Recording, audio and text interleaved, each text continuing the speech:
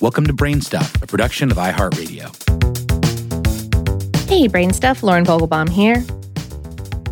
At some point in our lives, at multiple points, we all grieve. In ways personal and public, in ways silent and loud. These days, though, grieving has taken on new forms. Because of the coronavirus pandemic, we can't yet safely soothe those who have lost loved ones with a hug or an arm around the shoulder. We can't yet, for fear of spreading the virus, gather safely to say goodbye. We can't be there for others physically, and others can't be there for us. And experts say that being there is one of the most important parts of the grieving process. It's been devastating. For the article that this episode is based on, How Stuff Works spoke with Catherine Scheer, a professor of psychiatry in the Columbia School of Social Work and the founding director of the Center for Complicated Grief at Columbia University. She said, "I think that I would say on average, we're probably doing okay. One of the things we're doing is acknowledging it, which is huge.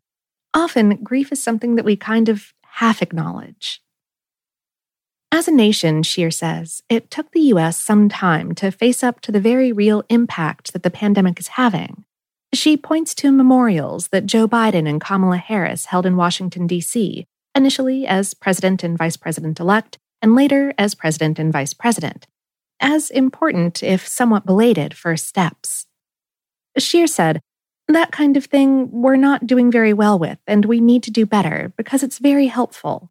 And of course, we're not doing well with the disparity issues either. We're subjecting some of our most vulnerable populations to grief as well as death." But the spotlight on grief as the pandemic has worn on has intensified, and that's good.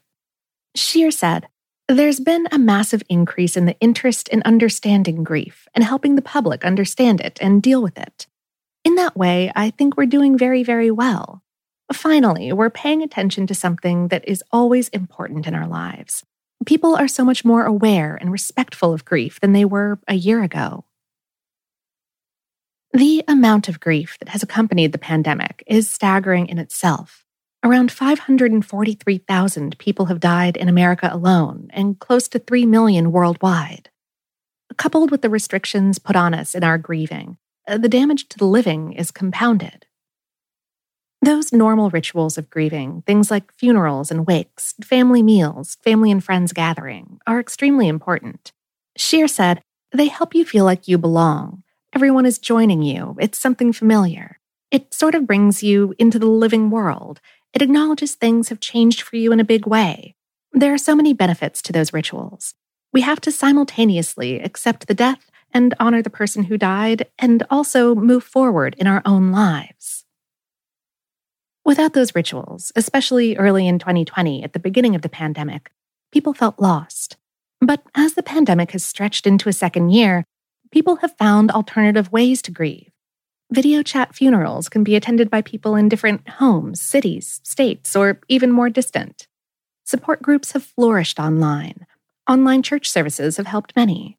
Phone calls between and among loved ones have been used with great effectiveness. The Centers for Disease Control and Prevention suggests that family and friends can honor those lost by reciting a poem or religious verse within their own households. Loved ones can be remembered by launching blogs or memory books online, with friends and family contributing. Scheer said, "I think many people are being quite creative and trying to do, contextually, the usual rituals, and I do think that's helpful. It's still not quite the same, so it's a challenge." Scheer's Center for Complicated Grief focuses on several steps in the road toward healing, using the acronym HEALING. Honor your loved ones and yourself. Discover your own interests and values. Ease emotional pain. Open yourself to emotions, both painful and pleasant ones. A trust that you can deal with emotional pain. It doesn't control you.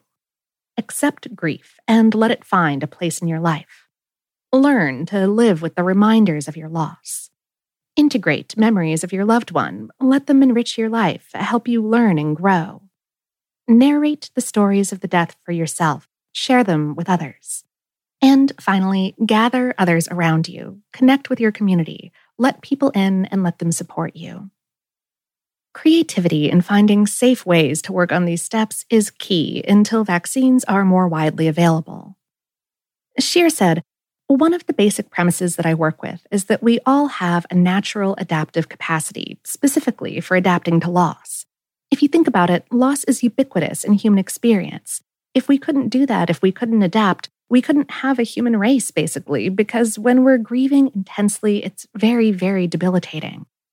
When things open up, people will have the opportunity to join with friends and family to honor the person who died. Maybe it won't be a funeral per se, but we can have a memorial, and that's something we often do later anyway. We'll be able to more easily visit the cemetery and those things. We'll be able to re-engage with people." Of course, all of this is to say that an important part of coping with grief after the loss of a loved one is taking care of yourself. Grief can be overwhelming both physically and mentally, and maybe more so during the pandemic. So doing what you can to eat well, exercise, and get a decent amount of sleep is paramount. Small steps are okay.